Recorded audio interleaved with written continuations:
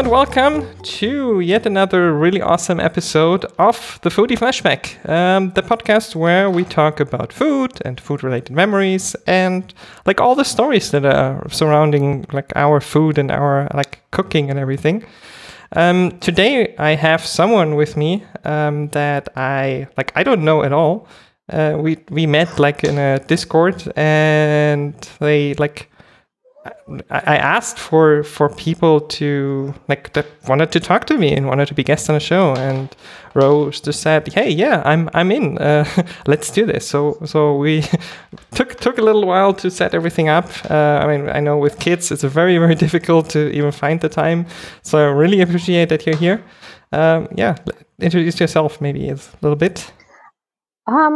So I'm Ro. I have two kids, and they usually form the basis of a lot of the things I talk about. Because, they're rather all-encompassing. Mm-hmm. I also my work is the other thing that I tend to talk about a lot because I work in parent support. Wow. Okay. Talking like doing like baby carrying consultations, mostly online. For specializing in people with different needs, so disabilities or accessibility issues, things like that, and training people to support parents. So like training people about baby and toddler neurodevelopment and stuff, so that they understand developmentally where they are and what's going on, because it's much easier to meet needs when you understand what the needs are and what's actually going on. Obviously. You must have been really busy recently, right? I mean, with everybody being at home and like, I mean, babies still get born and all of that. So yeah, babies keep appearing, and I've done a lot of things that I didn't think I would ever do in the past 12 weeks. Like I did an online consultation supporting two blind parents with learning difficulties to carry their babies, which I kind of, when someone gave me that brief, I was like, I don't know how to do that without being there in the room. Yeah. So we got together on Zoom and we did it. By the end of it, both parents could get their baby. Like it was amazing. I was absolutely in awe of the way that they just were like, okay, you tell us what we need to do.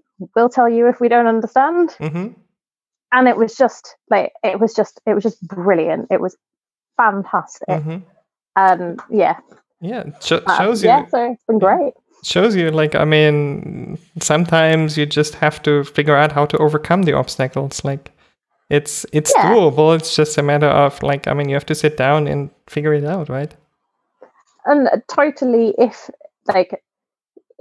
going there in person was an option, I'd have done that, or I'd have passed it to somebody who could have done that normally, but it wasn't an option. So we figured it out, and it was like, I do like problem solving and like going, okay, that looks impossible. So how are we going to achieve that then? And so, other than being an incredibly stressful situation, there have been some kind of exciting things to come out of the past 12 weeks. Oh, did I believe? Yeah, we're also training online for the first time ever, so I have like 20 odd trainees. Normally we train 4 people at a time in a room where we like make them all tea and coffee and sit them down and like look after them totally. And instead we're like, you're locked in a house with your family. Now you're going to start a 10-week course. But I mean, that's ultimately it's been quite different. Yeah, absolutely. I mean, ultimately that's parenting, right? That's like, I mean, problem solving and figuring things out. I mean, there's nothing is ever perfect, right? Exactly. Yeah. So no, nothing is ever perfect, and whenever you're looking at someone else's perfect, it's just not. Yeah. Then anyway, might look perfect. It's definitely not. Like nobody is. Yeah, exactly. And even if it's perfect for them, it isn't perfect for you. That's true. That's their perfect. Anyway. Yeah, that is absolutely true. So talking about food, I already heard a couple of things we're going to go into later. But first, I always ask, like, what's your definition of a foodie? And do you consider yourself one? I know that's difficult. I've never really thought about it. So I don't know. I always think it sounds like a kind of Ponzi term. Do you know what that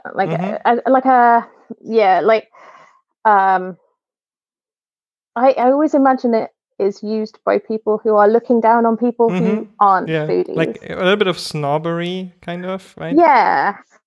And so I kind of go, no, I'm not a foodie.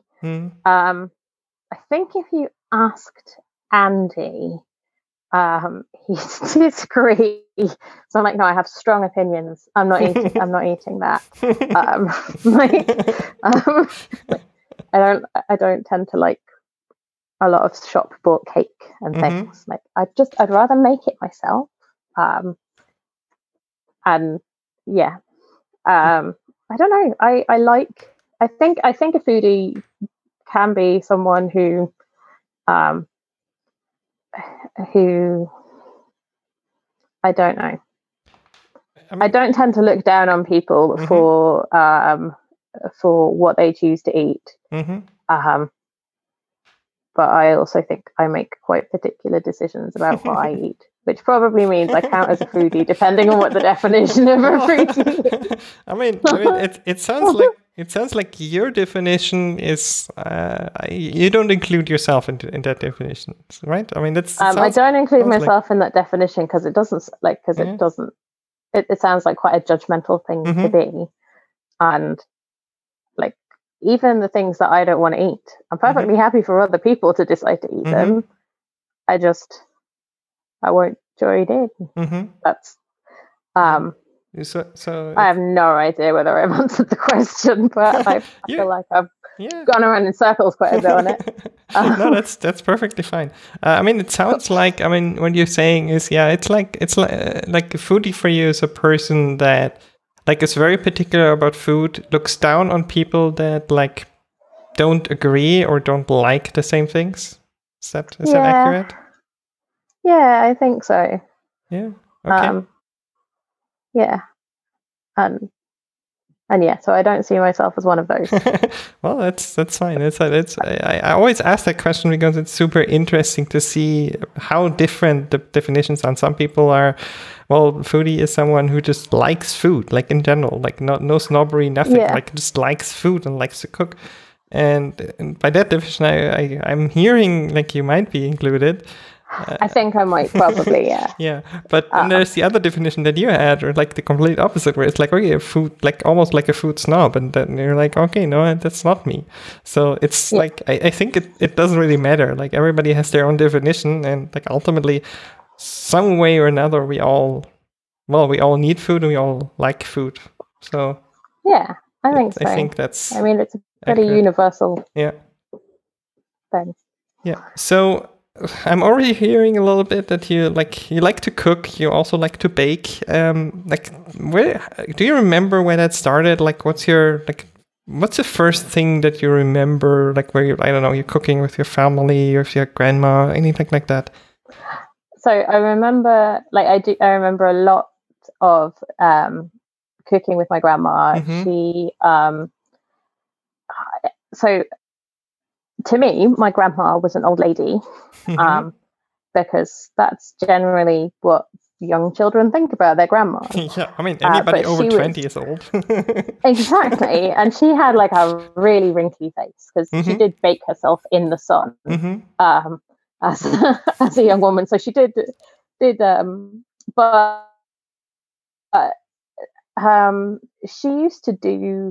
she used to look after all the old ladies' gardens where she lived. So, I mean, for me, the idea that there were people that she called old ladies was just mind-blowing.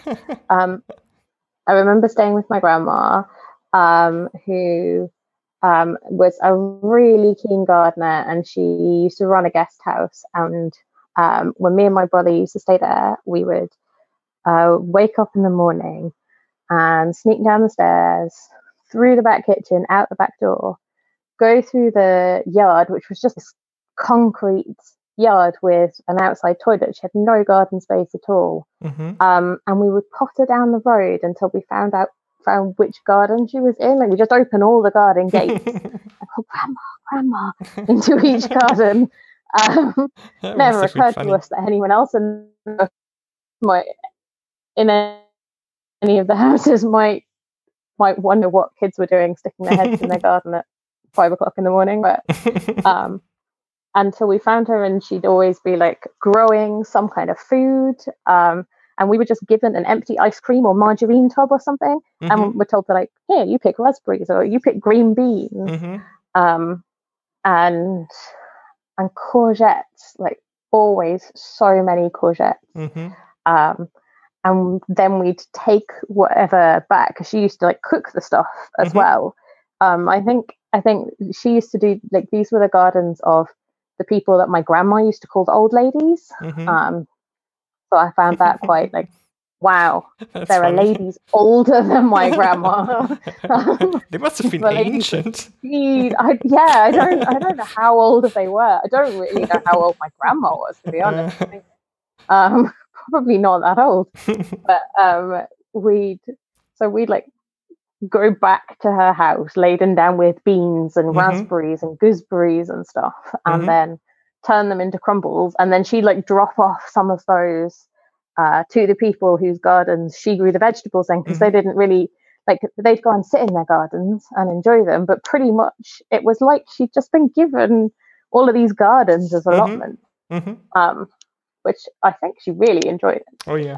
But yeah, we then, then you get back to the kitchen and you have to like top and tail all the beans, pick all the stalks out of the raspberries, and start all of the, like, what's it going to be turned into and frozen as, or what are we jarring it up as. And like, her house was an old guest house, and she always made all the jams and marmalades. So when my grandma made marmalade, she'd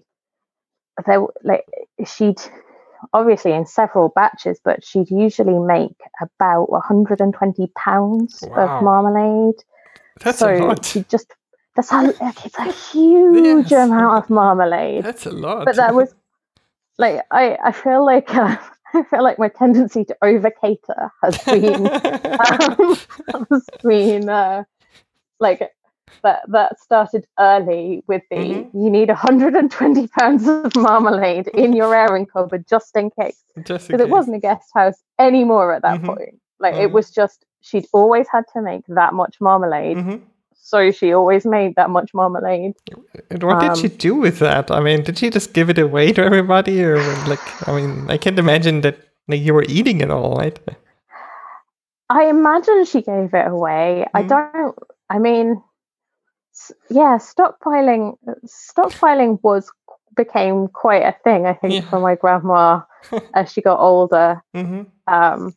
After she moved to come and be closer to us after my granddad died, and she'd stockpiled a special kind of toilet paper for him, medicated toilet paper.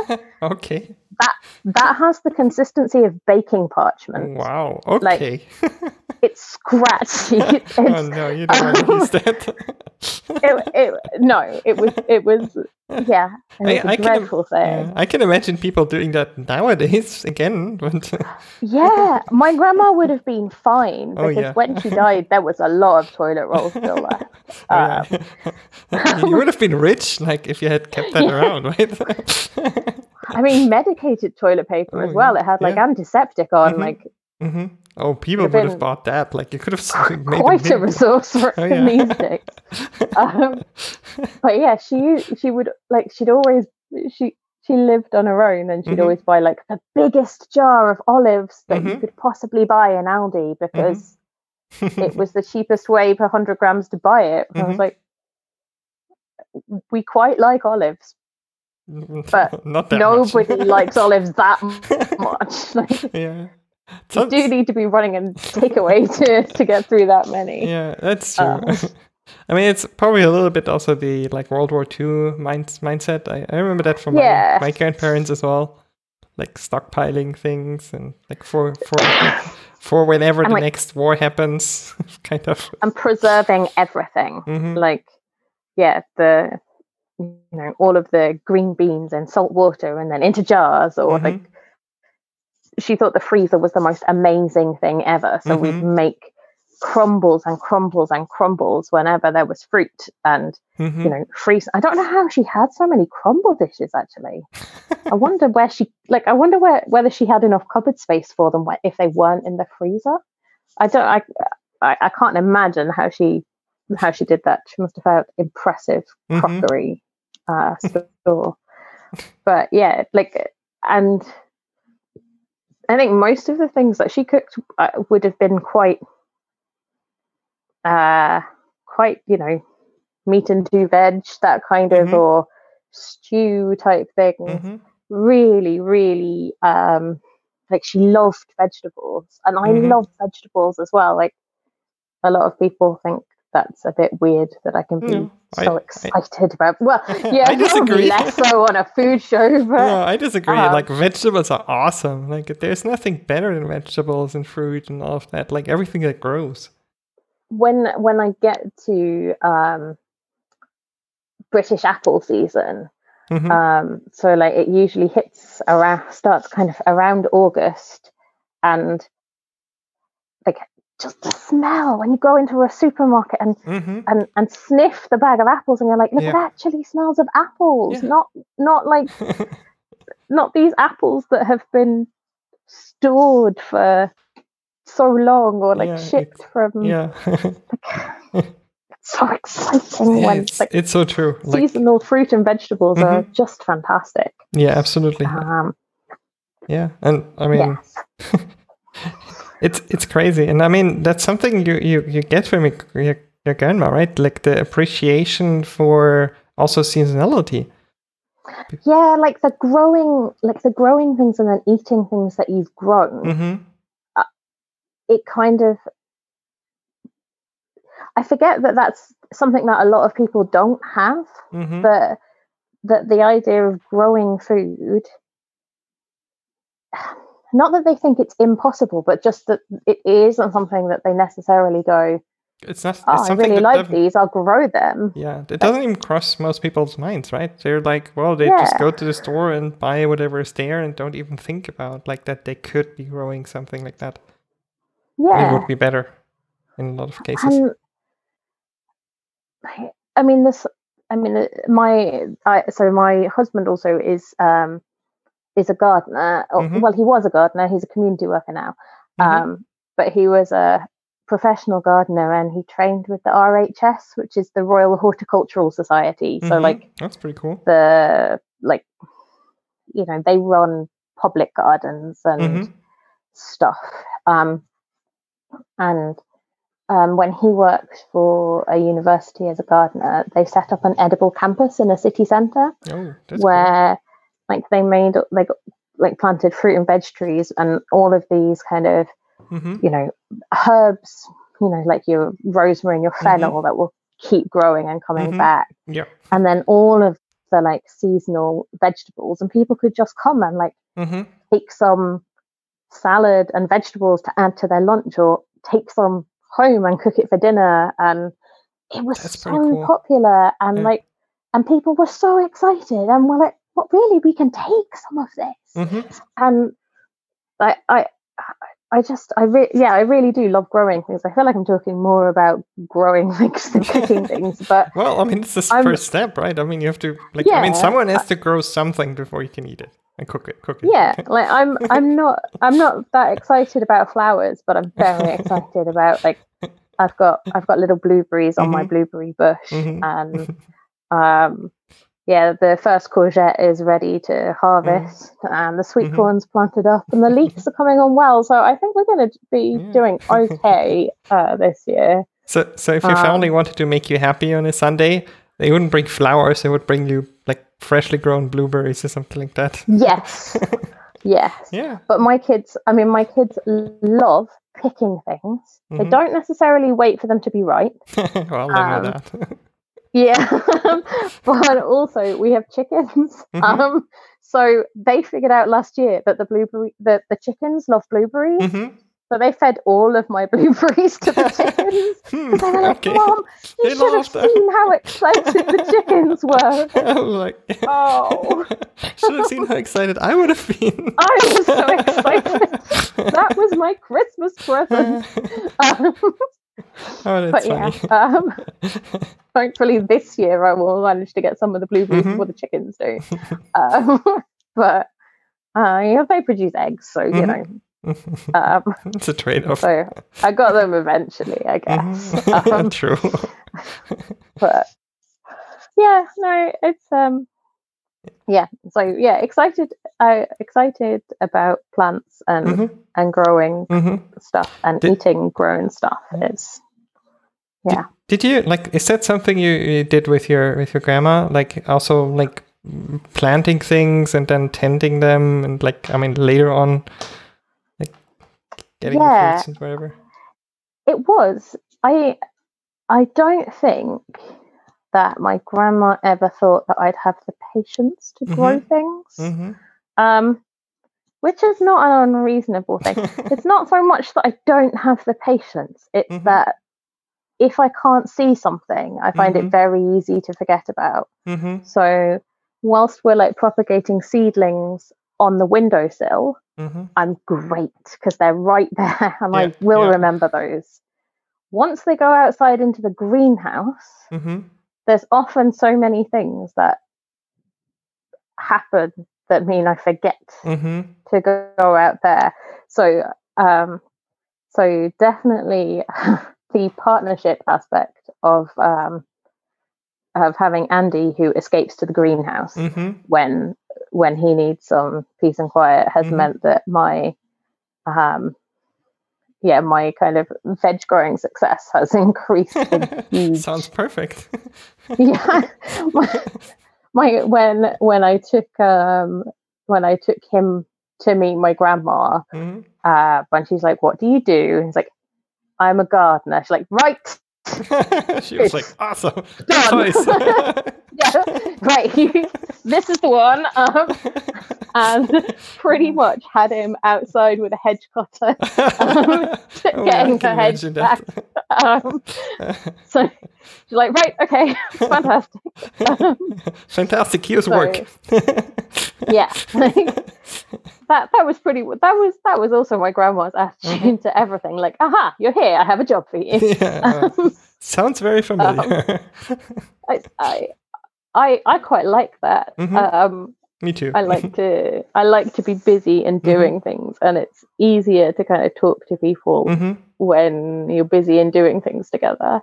Yeah. And in fact, I met Andy by we were at university and we were the social secretaries for a group that met in the chaplaincy, and we used to cook every Sunday for 40-ish people. Wow. And we just have a social get together and cook a 2-course meal that had to be, the budget was, originally it was £40 to feed 40 people a 2-course meal. So it's doable, but it's definitely a challenge.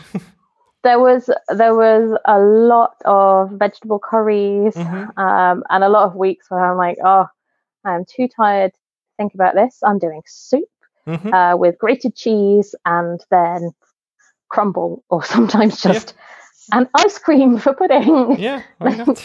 But it was brilliant, and we used to encourage other people to cook as well. So like one of my things that I was really passionate about was interfaith relations. And so I was a member of all the religious societies. And I'd, make like particular friends with some people. And so we'd always say, like, come along, eat with us on Sunday. We always made sure that it was halal and kosher, although not prepared by Jewish people. So it depends on how kosher. But, So trying to make sure that there was always food that would be okay for everyone. Yeah, that's perfect. And my Syrian Muslim friend was like, "Can I cook?" Like, yep, definitely. Yes, like please. if we don't have to cook one week, that's fine by me. So like he'd come and cook, and it was just like it was brilliant and so much fun, and there was so much like such a community of people, because like there'd always be like minions who I could be like, "Can you peel this?" Yeah, exactly. And we had no weighing scales in the chaplaincy, so I would make cake, but in catering size giant flat tins, and eyeballing. Exactly, eyeballing the whole thing, going, add 3 more eggs and a splash of milk and call it done, and throw it in the oven. And it never came out inedible. So people say that baking is a science, and it is, but you can fudge a lot of stuff around the edges. That's the thing about, like, I think cooking and baking in general, and also about science. Like, once you've done it enough, you get like a good feeling, like what works and what doesn't. And like, even if you don't have the tools to like figure out exactly how many grams or cups you have to use, like you can still look at it and say, okay, this is like, I don't know, it's too runny. Let's add a little bit more flour. This is the right consistency, or like exactly, and it's gonna turn out all right. There's something. Yeah, no one complains. So. Yeah, I mean, I think when they pay £1 or £1.50 or something for a meal, like you don't get a lot of complaints for that. Well, it still has to be like ideally it's still good. Like you don't want to eat something that's horrible. Yeah. There's something. I think that one of the janitors at my school used to say. I mean, he loved baking, and he always said he always used good ingredients. Even if he messed up, it was still good. Yeah. I think there's something to that. Like, I mean, just start with something that is good, and then, like, no matter what you do, I mean, other than burning it, I think that might be the only thing that might destroy it completely. But usually it's like you can salvage almost anything. So there's one meal that I made. No, there's 2 meals that I've made that we have gone, yeah, we can't eat bread. Let's just have some bread instead. This one's a pass. I made like a garlic mushroom pasta sauce, which is fine, and I do that a lot. But because we had a lot of courgettes, I was we just add courgettes to everything. When you add courgettes to this kind of like a flour sort of creamy cheese garlic sauce, what you ended up with was like, it's like slime, sort of right? Slop. Yeah, like like slightly curdled slime. Yeah, it was like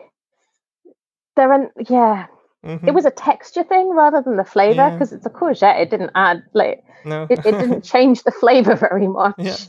And that was horrible. Yeah, I've done that too. Another thing I did was like a pork vindaloo or something, and I followed the recipe really carefully, but it just tasted like incredibly spicy vinegar with lumps of pork in it.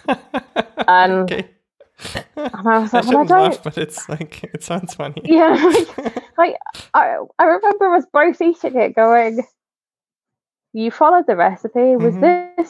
Is this what it was supposed to taste like? Or not? Like, I don't know. Yeah. I've never had a vindaloo since either. Like, it didn't sell me on that. Yeah, I've done that too. Like, I mean, I like to experiment as well, and sometimes, or like same thing as you said. Like, let's add some courgette. I'm like, let's just try it, and then at the end you're like, okay, maybe I'll just remove. There's a reason. There's a reason I just shouldn't belong here. Yeah. I've done that too. Like I mean, I know a lot of professional chefs, and it happens to them too. They'll just try something. Yeah. They'll just think, "Hey, let's try this," and then they figure out, "Yeah, okay, that wasn't a good idea." But sometimes, like, you never know. Like, it might be awesome, and just nobody ever tried. So Exactly. like, yeah. yeah. There's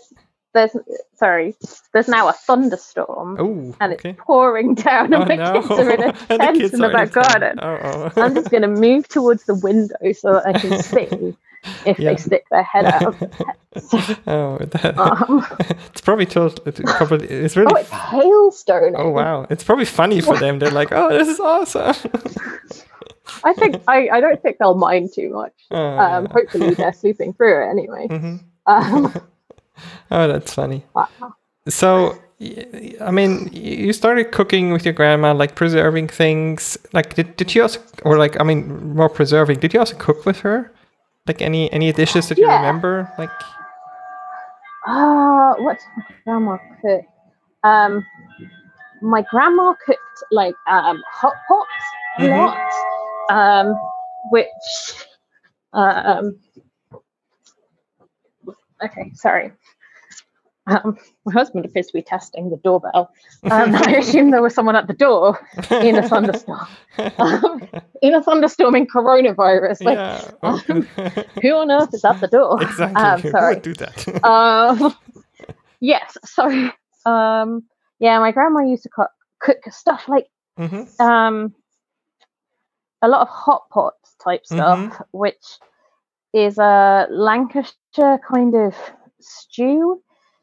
But I think traditionally has very little meat in it, and is kind of, vegetables, potatoes, and I think was probably traditionally like a bit of mutton or like a tiny bit of a not very expensive meat. And she would cook everything that she could in the pressure cooker, because despite having despite sort of disproving of my lack of patience, she also would, like, if there was a way to do something fast, she'd do it fast. So I grew up thinking pressure cookers were both magical and terrifying. Same. Because of the weight on top, and when you take it off and the massive eruption of steam, and so I really remember her always having like a pan of soup that would be whatever was left in the bottom of the fridge soup. So her soup was never like, oh, it's leek and potato. And it's like, it's everything. It's the tomatoes that have sat on the windowsill that never really ripened. They'll be fine in soup. True. And it was always fine. It was always like, the soup was never like, it was never inedible. Sometimes it was especially good, but you couldn't really pinpoint what it was. And you could never replicate it because you didn't know exactly what was in it anyway. It was just kind of like, random. Well, that one was good. Let's see what tomorrow's soup is like. And we did loads of baking. Like, I would go and stay, once she'd moved, like, to be closer to us. She was 20 minutes away from where I lived. So like, I'd be dropped off there to stay, and we'd bake and go down the garden and pick things, and then take them back to the kitchen and cook them into meals. And she'd always make like way more food than you could possibly eat. Sounds like a grandma. Like sometimes the meals would have like 7 courses. And I'm just like, oh, I forgot. Now we've got this. Now we've got this. The first pudding is and instead of putting them all out on the table so that you choose your pudding, it was just like, here's the first pudding, here's the second pudding. It was an experience. Mm-hmm. So I can imagine. I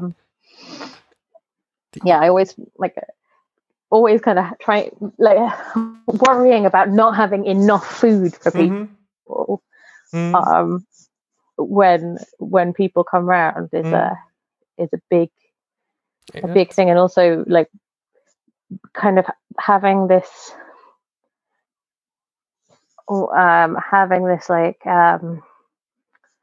awareness that you always had to like know what people could and couldn't eat, and what they were allergic to, and so she'd often be like, well, there's this dish, and then there's this dish for the vegetarians, and then there's this dish for such and such who lives down the road, and he might pop up and he doesn't like cheese, so I've made him a totally different meal. Like, is he invited? No, but he might turn up. Might just go.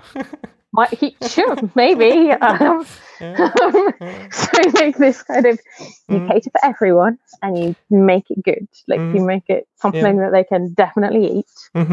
I mean, you said your grandma used to run a guest house. I'm guessing that's somehow where that came from, like that service mindset and like wanting everybody to have something. Yeah. Yes, probably. Yeah.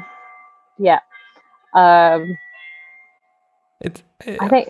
Yeah. What kind of cakes? Sorry, my husband's testing the doorbell again. No worries. You said you were baking with your grandma. Like, what did you bake? Like, was it like elaborate cakes? Was it like, I don't know, crumbles? Like anything like that? Yeah, like flapjack biscuits were one of her favorites. And they were just like oaty, syrupy biscuits. But I also remember doing lemon meringue pie, which I thought was really fancy. And I mean, yeah, there's quite a few things involved in that. I learned when I tried to do it with my 5-year-old last week, and got to the stage of having put the pastry in the fridge to chill and gone, why did I start this? Like, what was wrong with cupcakes? There's so many variations you can do on cupcakes, and it's one bowl. That is but true. Yeah, no, it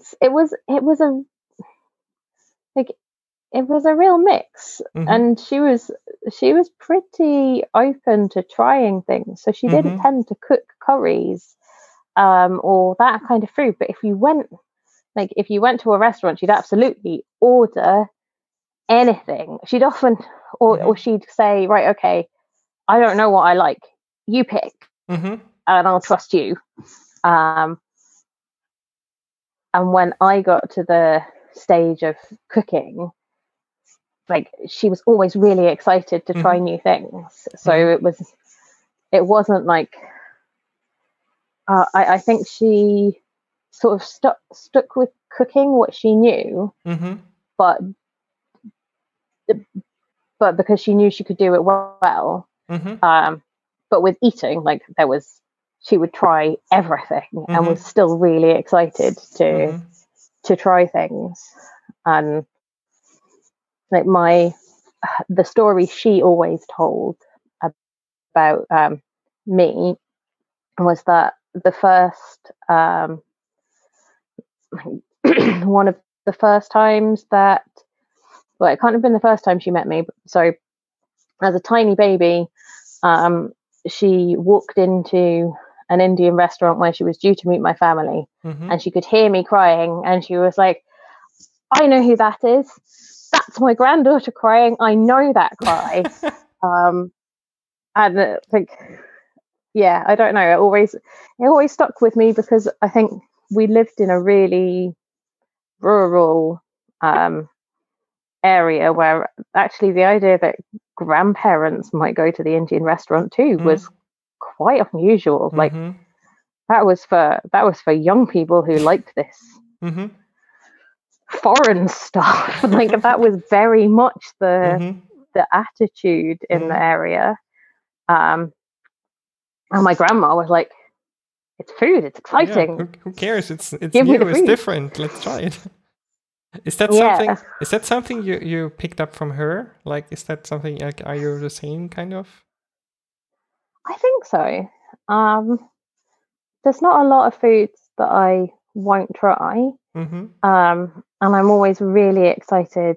Like, I'm always really excited to have meals from different places, but cooked by people who actually know what they're supposed to taste like. Mm-hmm. You know, like I've followed recipes for Mexican food, Mm-hmm. but I have no idea whether that resembles in any way any kind of food they might eat in Mexico. Mm-hmm. And like there's a tiny cafe in the nearest town here, and it's one Japanese woman, and it's run in the front room of her house. And you know, she lives upstairs and she has no staff. Like, it is just her cooking everything from scratch. Wow. And it's amazing. And like, I've never had Japanese food like that. Because like, I haven't done a lot of traveling, so I meet people here, and kind of, and that's how I experience their food, and it's so different to chain restaurants or to recreating something from a recipe book, where totally, you know, if I know the foods, then I'll go, oh, that needs a bit more something, but I'm not familiar enough with the different ingredients and the flavors that we're aiming for to do that. And yeah, it's just fantastic and so exciting. Like, it is. I mean, that's like some of my highlights. I mean, I have friends in Hawaii, and like my best friends, like his wife is Japanese, so she took me to all the like local, really really good Japanese spots, and like it's different. Like, I mean, and like the funny thing is, there is not a Japanese cuisine. They're like, I don't know, 750 different ones, or like thousands. I don't know, because like everybody specializes in one thing and one thing only. Like there's no like you'll go you'll go to a Japanese restaurant in air quotes, and you won't get like 70 different things. You will get basically one thing in like different variations, and you have to go to a different restaurant if you want something else. It's like very different to like what we're used to, I think. But it was so good, and like I still crave it.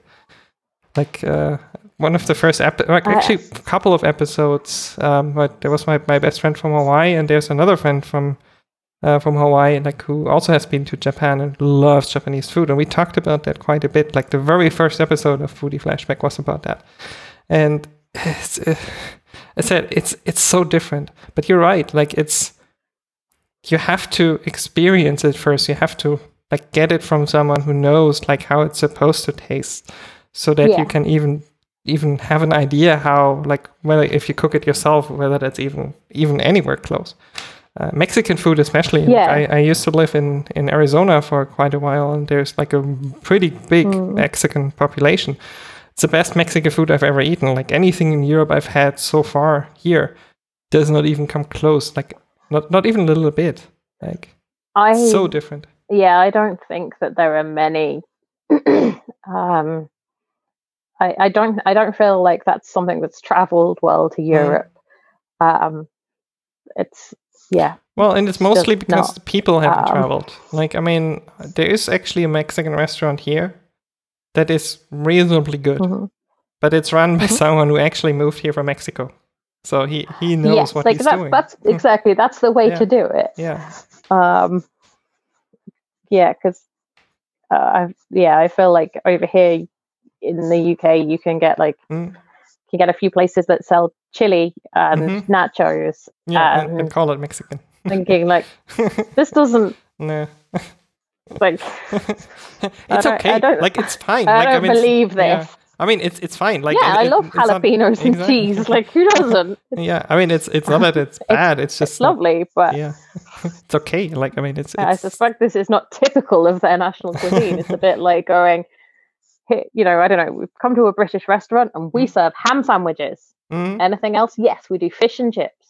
Exactly. All right, then, fair enough.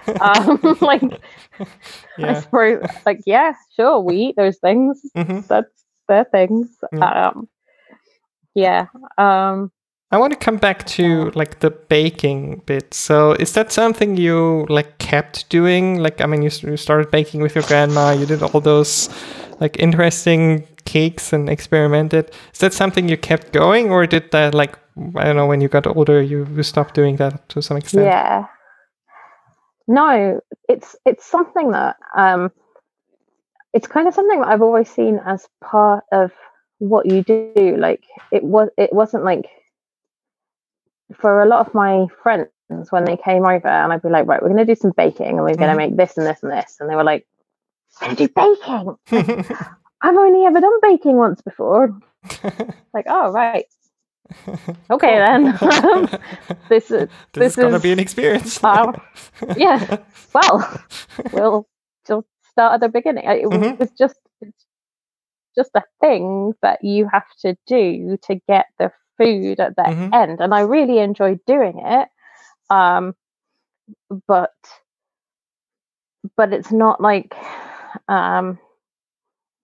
it's not like I think a lot of people, I don't know. I know a lot of my friends have started baking after watching shows like Bake Off, where you have to like produce something that looks incredible and tastes incredible, and the judges would, the judges would rate and slate for various reasons, and so for them, like, there's a lot of pressure involved in baking. And I don't do that. No, for you it's more like fun, relaxed, more or less relaxed. Yeah. And it's about making food, so it has to taste good. And I'm really not very particular about what it looks like. Like, I don't have time for like piping bags and things like that. Yeah. Like, who does? If I make an icing, like, it gets spread on, and that's what it looks like. And then you might also stick something on top, but like I mean, like chocolate buttons, not like like, I don't. Yeah. But I mean, if shape flowers out of fondant icing and things. Like, no, it tastes fine. It's good now. We're fine. It's probably a patience thing as well, right? I mean, it's my problem. I mean, I could do. I think I'm very similar. Like, I could do all of those things. I baked a lot with my mom, but why? Like, I'm not patient enough for that. Like, exactly. I mean, it's not gonna taste any different just because I made it look extra pretty. Exactly, like, a ball of fondant icing doesn't taste. I don't really like fondant icing for a start, but like, a ball of fondant icing doesn't taste better because you've shaped it into a rose. And if you don't like fondant icing and you're going to take the rose off the top, why make it? Like, exactly. That's a lot of. Yeah, I mean, I can understand, like, it looks pretty. I'm like, okay, yes, it looks pretty.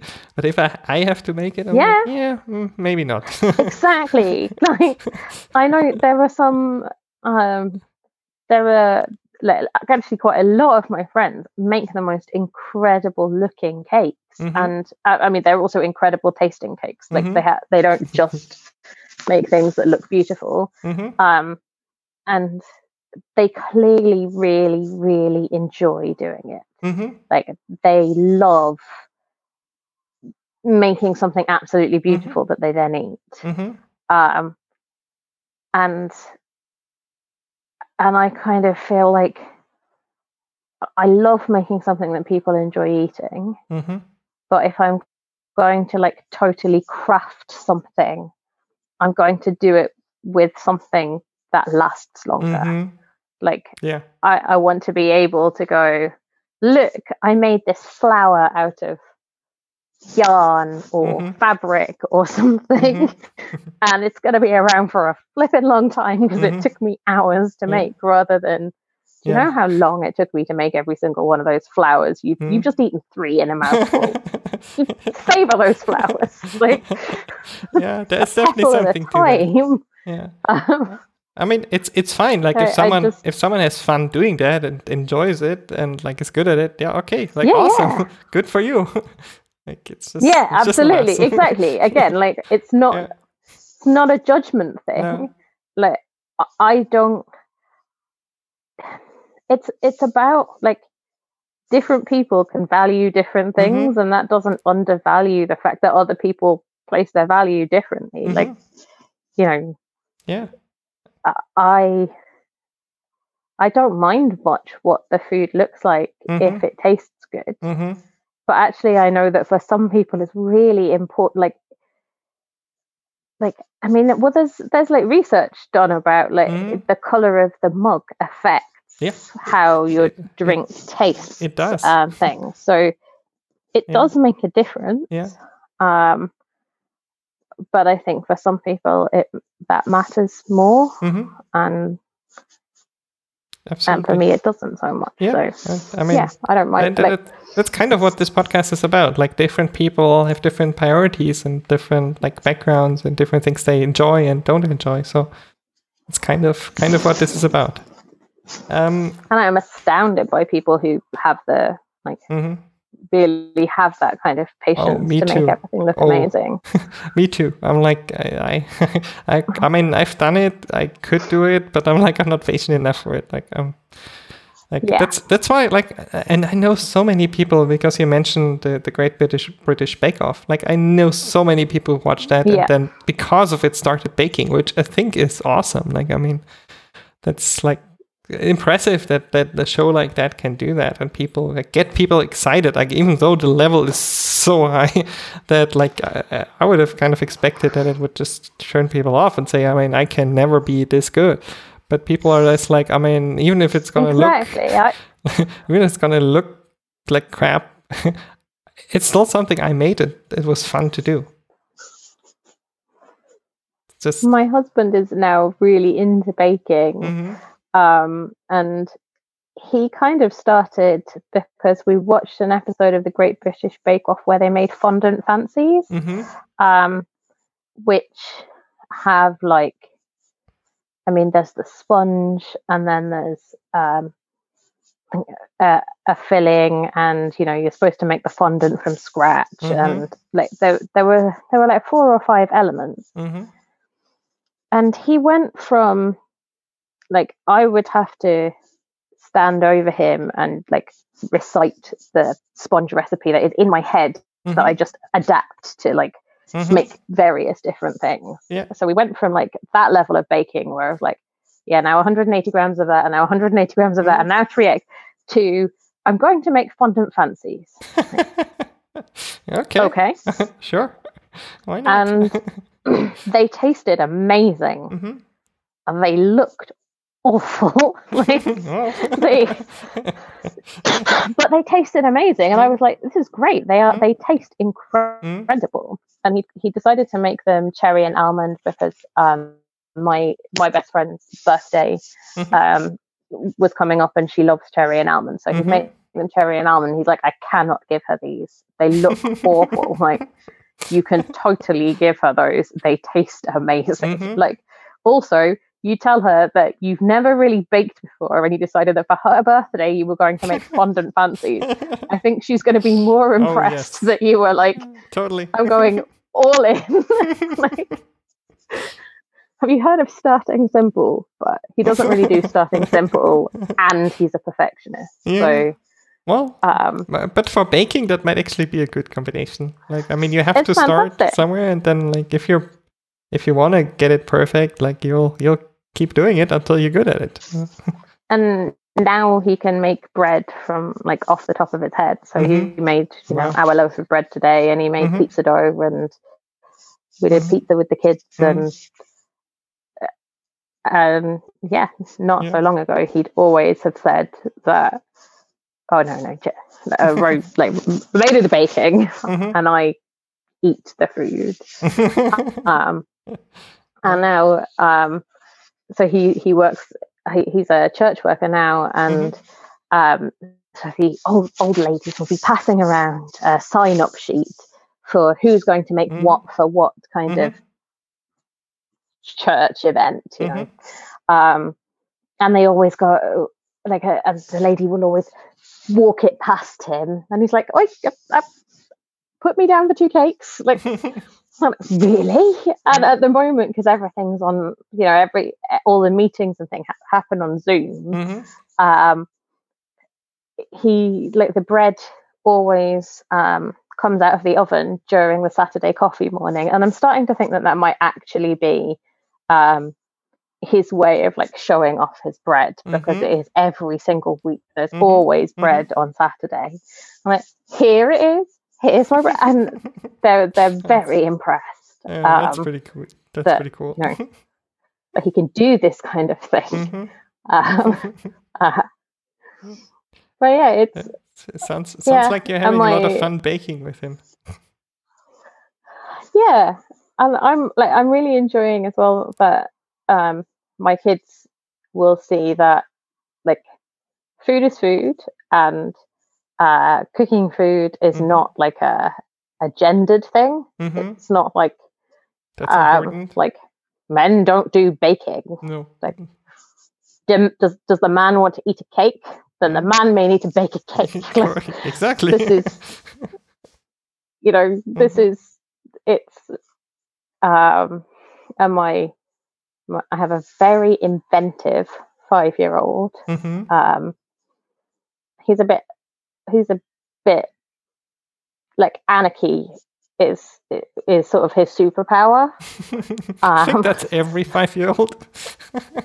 Well, I thought that, but my 3-year-old is so sedate and kind of, and you know, looks at his brother like, what are you on? Like, give it another 2 years through your head. Give it another 2 years. I don't.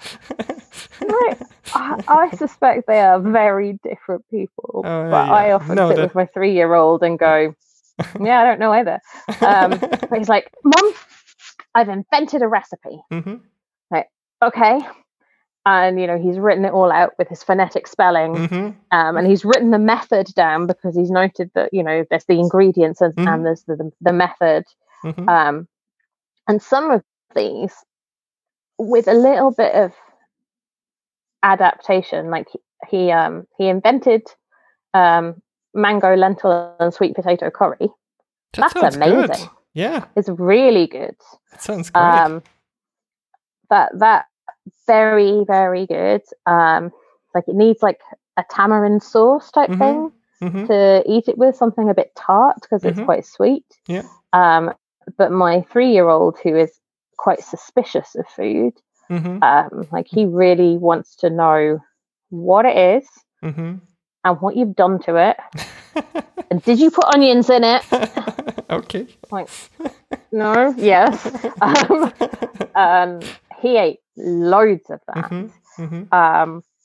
But then also he's like, I've thought about making this cake, and it's going to have, and then like lists a lot of things, but not flour. I think you might want to put flour in it. Nope. All right. It's flourless cake. Let me just talk to you. Yeah, I gluten-free. We've talked now about kind of. We've done a range of baking and kind of talked about how there's in most cases there are kind of some staple things that you need to make it a cake, for example, and usually there doesn't have to be a carbohydrate. Like, we do some baking with almonds, like ground almonds, that kind of thing as well, but there was none of that. Like, it's going to end up like a sweet omelette with a lot of things in it. Which is fine too. Just don't call it a cake. Doctored slightly. And yeah, he's when he's been to visit my mom, because my husband doesn't eat fish, and I love fish, but So when he comes up with a fish recipe, I tend to be like, Granny will love that. You make that when you're at Granny's house. Like, Mum, he's told me that he's going to make paella with you. I don't know where he heard about paella, because it's not something that you get a lot of in Lancashire. But yeah, he's heard about it, and you're making it with him. And it's got to have seafood in it. And he particularly likes the sound of squid, so just make sure you've got some squid. Just put squid in. You come.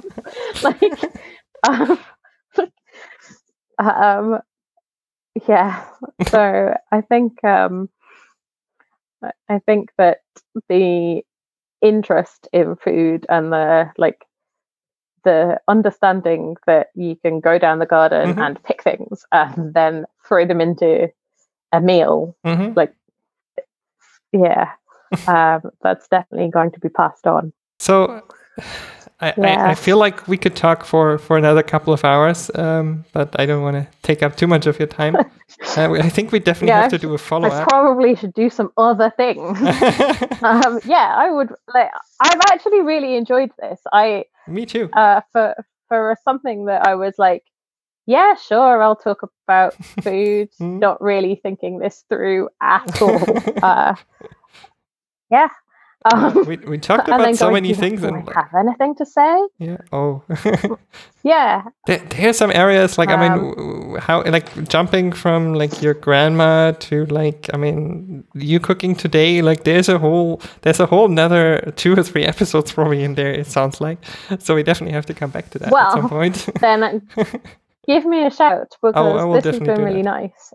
Especially if I can get my kids to be camping outside. That means that I get more warning before they run in and decide that they need me. So, I mean, one day we might be out of lockdown and there may be child-free time again. Maybe if which will be exciting. Yeah. No. I mean, yeah. Even if your kids came in, like, I mean, that's part of life, and that makes it fun. Like, I mean, like. It's true. And I can always. They've appeared on a lot of kind of a lot of chatty things, because I do. Yeah, I've done it too. Like work. I mean, my kids have appeared in work calls, like coming in, like while I was on video, half naked. The morning, I'm like, hey. Do you know, when you work in parent support, though, it's very helpful, because pretty much everyone else I'm supporting is a parent.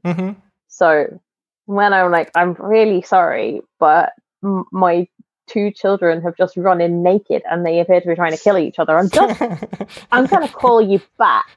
They're like, oh, I'm really glad it's not just my family. Like, so true. You know, I haven't called this perfect person to give me advice. No, my kids are feral too. Yeah, that's. I mean, that is true. That makes it easier for everyone. All right. Yeah. I have a couple of links. So we're gonna put those also in the show notes on foodieflashback.com.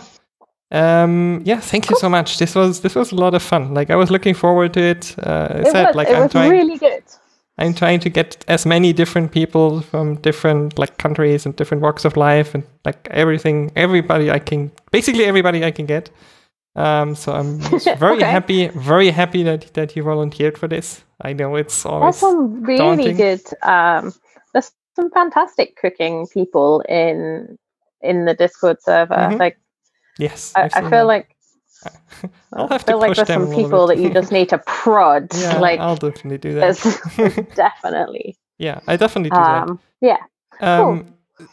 It was really nice to chat to you. Same. Like I said, I'm very happy that you did this. If people want to reach out to you, is there any, like, are you on social media at all or anything where they could find you, reach out to you? If they need support, if they need like your professional support. I was going to say, if they want parent stuff.